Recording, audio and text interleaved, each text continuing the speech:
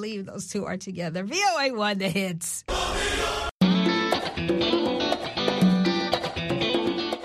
Welcome to Learning English, a daily 30-minute program from the Voice of America.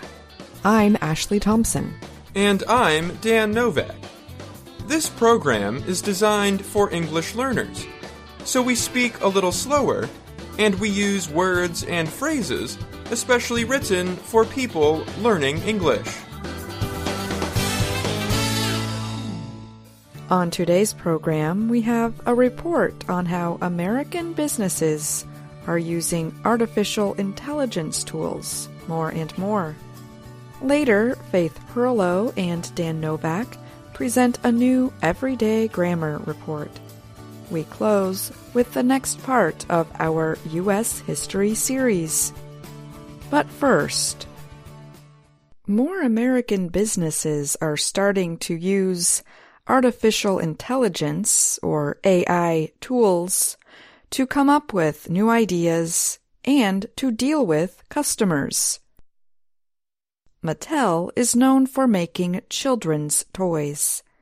The company recently used an AI image generator called DALL-E to come up with ideas for new Hot Wheels toy cars. The used vehicle seller CarMax is using ChatGPT to gather thousands of customer comments. The social media service Snapchat has added a chatbot to its messaging service. And Instacart, a delivery service, now uses ChatGPT to answer food questions. Even the Coca-Cola Company plans to use AI to help create new marketing content. It has not said exactly how it plans to use the technology, but the move shows that businesses are under pressure to use the tools that many of their employees and customers are already trying on their own. We must embrace the risks, Coca-Cola CEO James Quincey said in a video announcing a partnership with OpenAI, maker of both DALL-E and ChatGPT.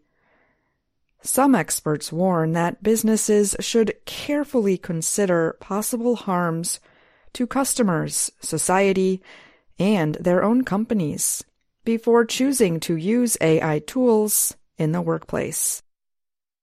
Claire Leibowitz is with the Partnership on AI, a nonprofit group.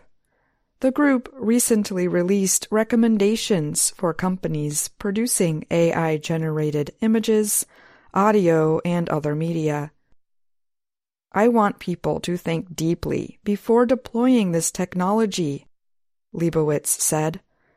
They should play around, but we should also think, what purpose are these tools serving in the first place? There is a reason for the concern. While text generators like ChatGPT can make the process of writing emails and marketing documents faster and easier, they also appear to present misinformation as fact. And image generators like DALL-E are trained in copying widely available digital art and photography. This has raised copyright concerns from the creators of those works. For companies that are really in the creative industry, if they want to make sure that they have copyright protection for those models, that's still an open question, said Anna Gressel. She is with the law firm Debevoise & Plimpton, which advises businesses on how to use AI. Gressel said it is safer to use AI tools as a thought partner, but still use people as the creator of final products. Rowan Curran is with the research and advisory company Forrester. He said AI tools should speed up some office work, much like using word processors and spell checkers. Curran said, It's not like we're talking about having a large language model just generate an entire marketing campaign and have that launch without expert senior marketers and all kinds of other controls. The growing interest in AI tools among the public has fueled growing competition among technology companies, Microsoft, Amazon, and Google. Microsoft announced earlier this year it was investing billions more dollars into its partnership with OpenAI. Google is adding Bard chatbot to its search engine. And Amazon started working with Hugging Face to develop Bloom, a competitor to ChatGPT.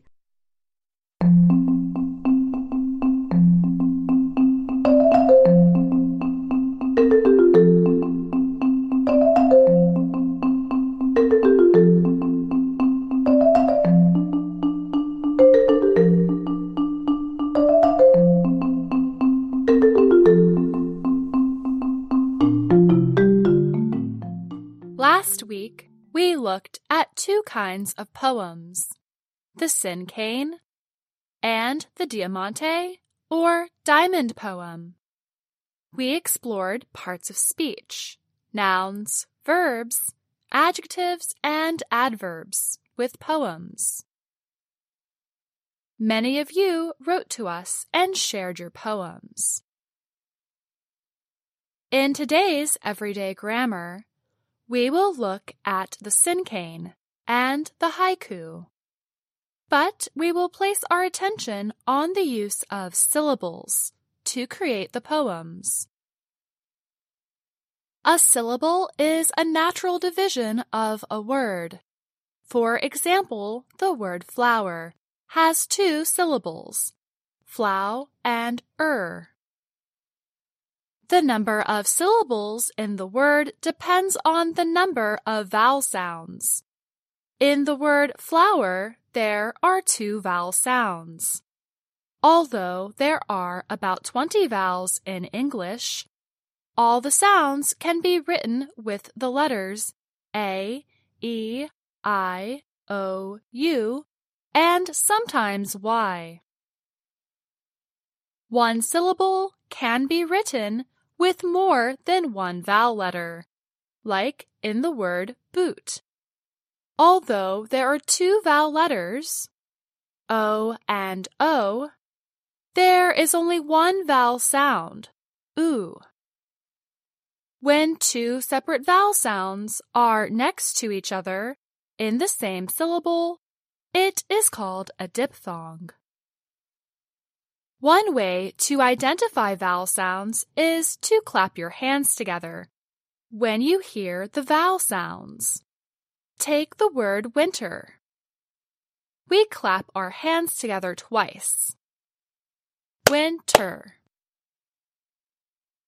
If you cannot clap, you can tap your foot or tap a desk, or even count on your fingers. Haiku are short poems that are based on syllables and do not rhyme. They are a Japanese art form, but writers in many countries have copied them. In English, they are expressed in 3 lines, and the poem has 17 syllables throughout the 3 lines. They are centered on nature and 2 opposing ideas in a single moment in time. In English, haiku can deal with nature, or they can be about anything, as long as the traditional structure is maintained.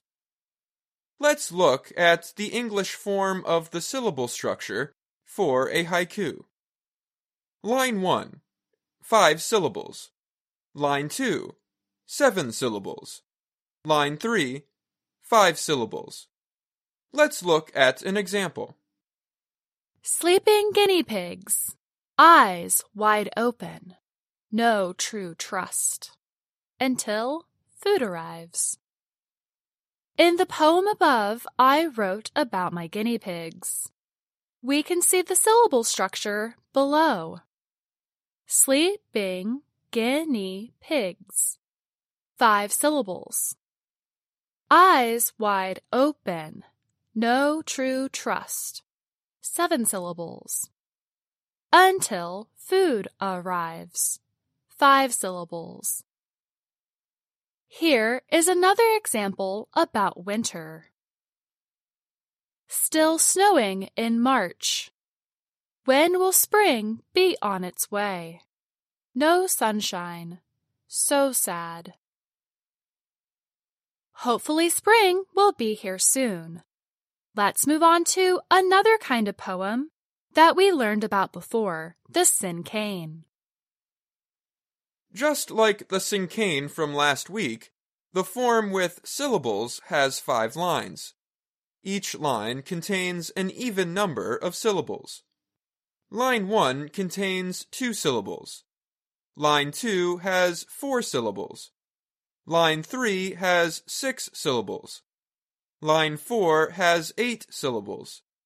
Line 5 contains just 2 syllables, like the first line. Here is an example. Hot days arrive soon now. Sun rises earlier. Sun sets later in the evening. Warm nights. Now let's look at the syllable structure line by line. Hot days, 2 syllables. Arrive soon now, 4 syllables. Sun rises earlier, 6 syllables. Sun sets later in the evening, 8 syllables. Warm nights, 2 syllables. If you understand syllables well, you can include a rhyme or two within the cinquain poem.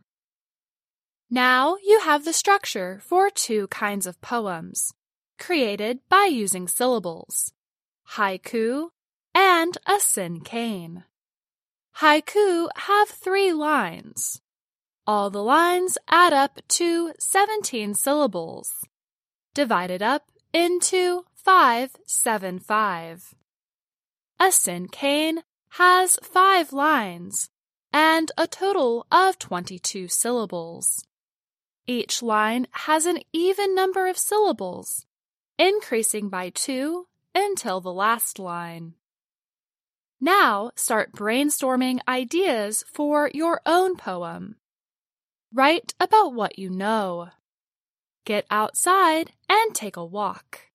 Let nature or your surroundings inspire you. Once you have an idea, you can jump right in with counting syllables. Or you can write your idea in a paragraph form or a list, and then fit it to the structure of either a cinquain or a haiku. Send your poems to learningenglish@voanews.com or share your poems in the comments below. We love reading what you send. We will select a few to give feedback on next week. I'm Faith Perlow. And I'm Dan Novak.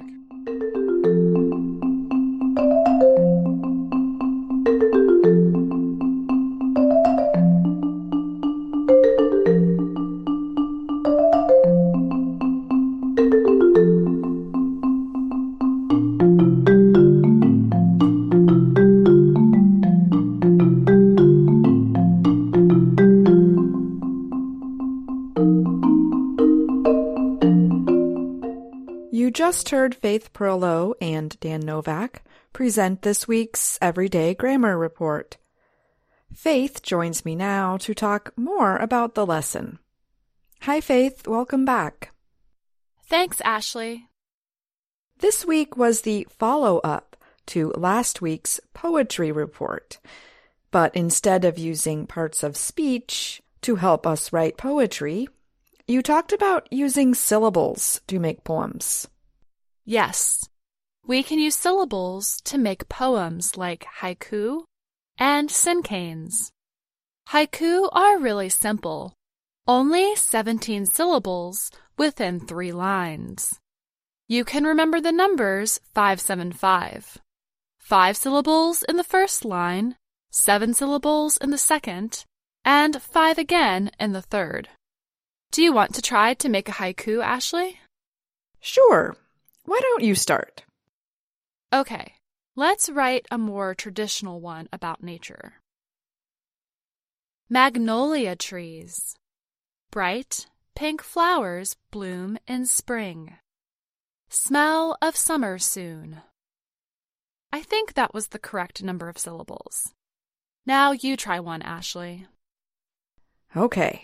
Well, here is one inspired by the unusually warm weather we had here in Maryland last month. Yellow daffodils are popping up from the ground, yet snow may come soon. Awesome job. You're a poet and you didn't even know it. I don't know about that, but thanks. And thanks for coming on the show today.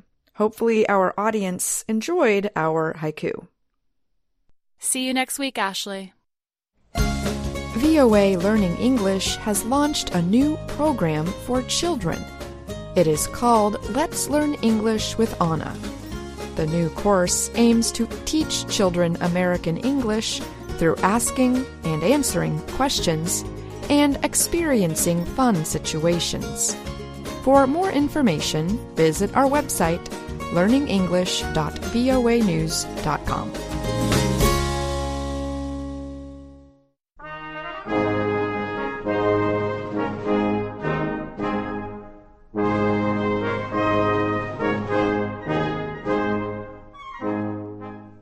Welcome to The Making of a Nation, American History in VOA Special English. Woodrow Wilson's first year as president showed the American people that they had elected a strong and effective leader. Wilson took office in 1913. He moved quickly to fulfill his campaign promises. He won congressional approval for lower import taxes, a new tax on earnings, and restrictions on the power of big companies.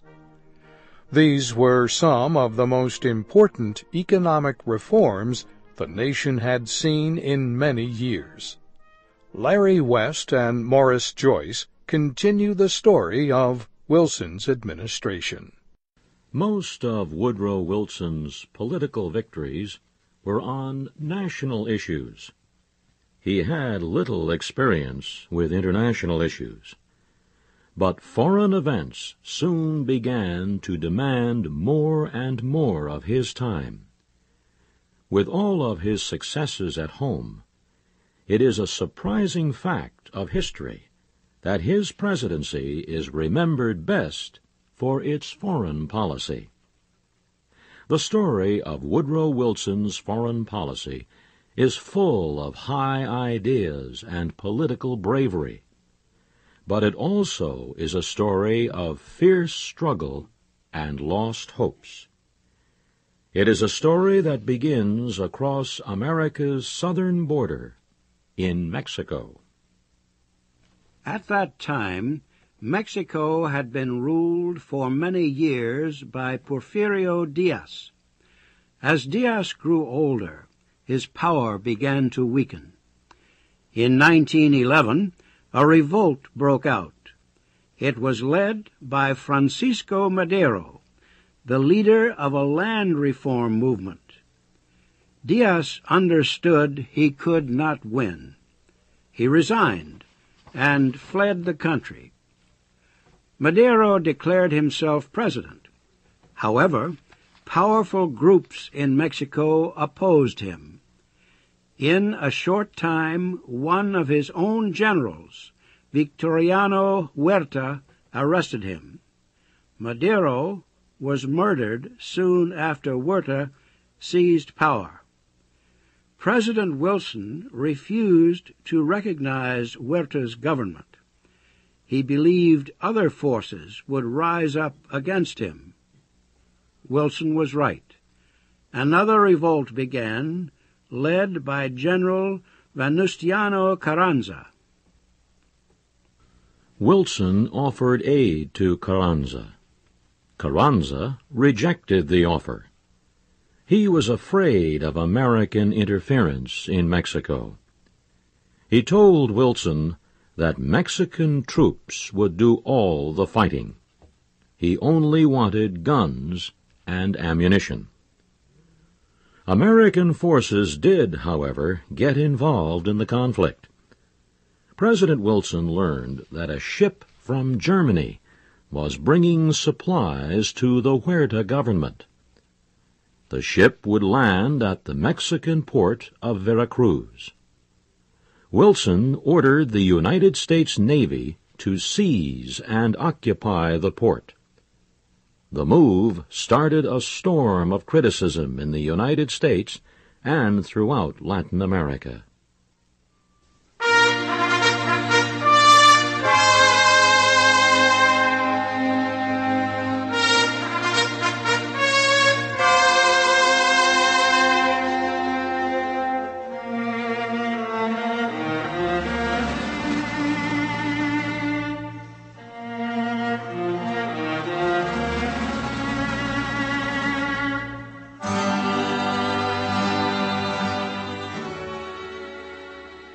Many people denounced President Wilson.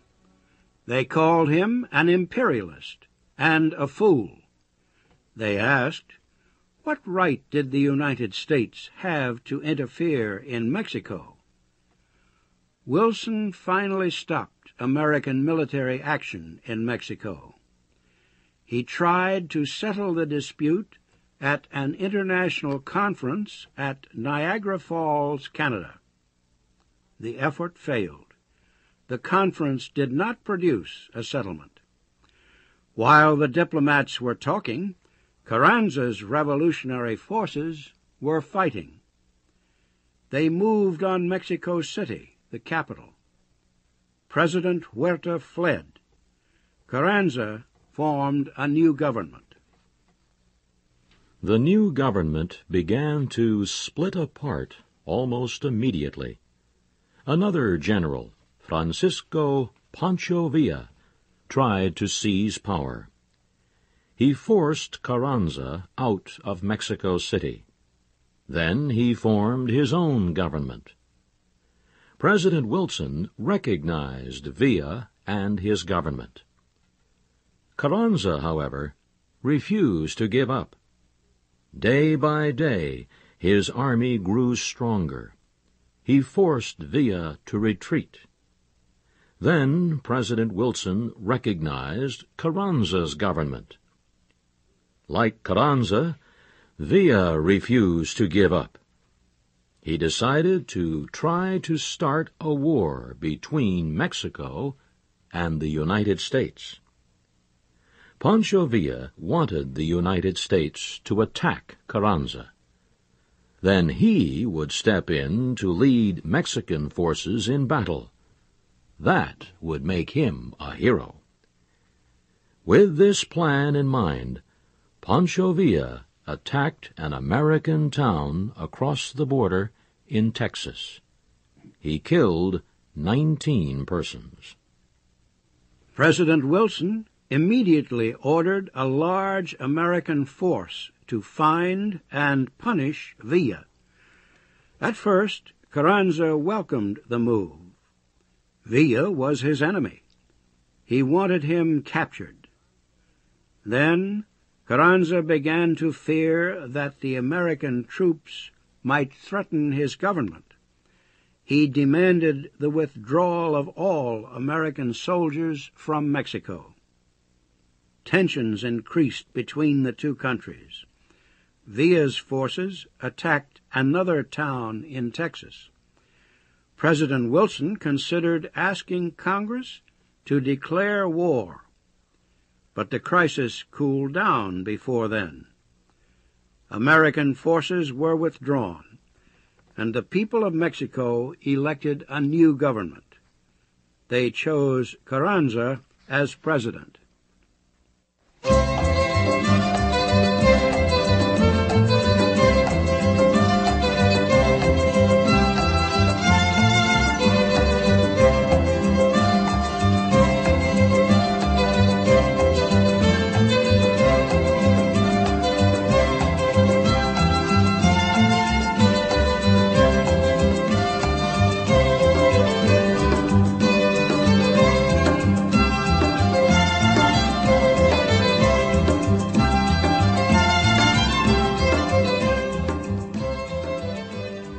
As President Wilson dealt with the situation in Mexico, trouble began to surface in another part of the world.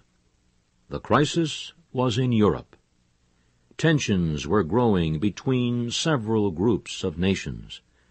They were on the edge of what would become World War I.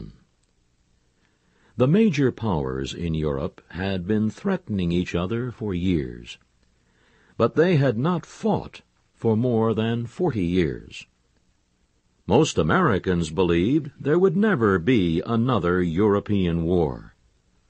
Such a war would be unbelievably destructive. Millions would die.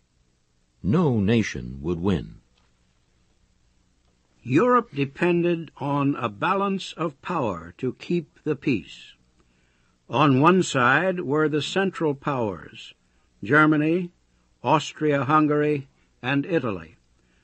On the other side were the members of the Triple Entente, Britain, France, and Russia.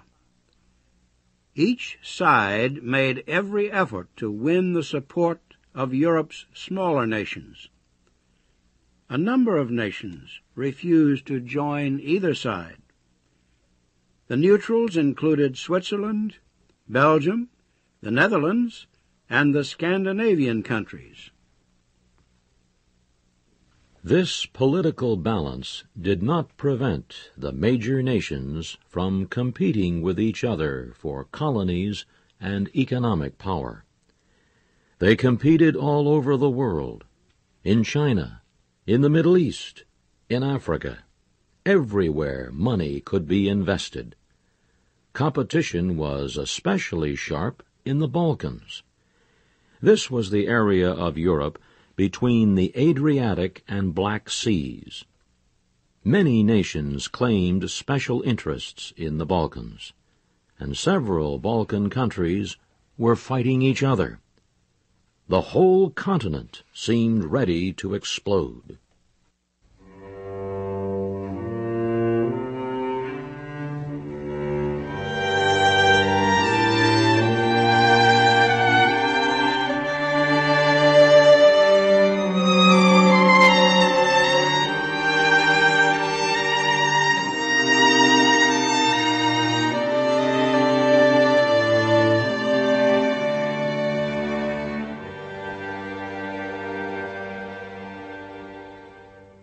The spark that set off the explosion came in the city of Sarajevo. The date was June 28, 1914. Sarajevo had been taken over by Austria, and the Archduke of Austria, Ferdinand, had come for a visit. Ferdinand was expected to become the next emperor of Austria. 7 young extremists from the area decided to assassinate the Archduke to protest Austrian control. One of the extremists threw a bomb at the royal family. The bomb missed its target, but another extremist shot at the group. He killed both the Archduke and the Archduke's wife. The assassinations in Sarajevo started a series of events that quickly brought war to all of Europe. Soon the continent was covered with armies, battles, and death.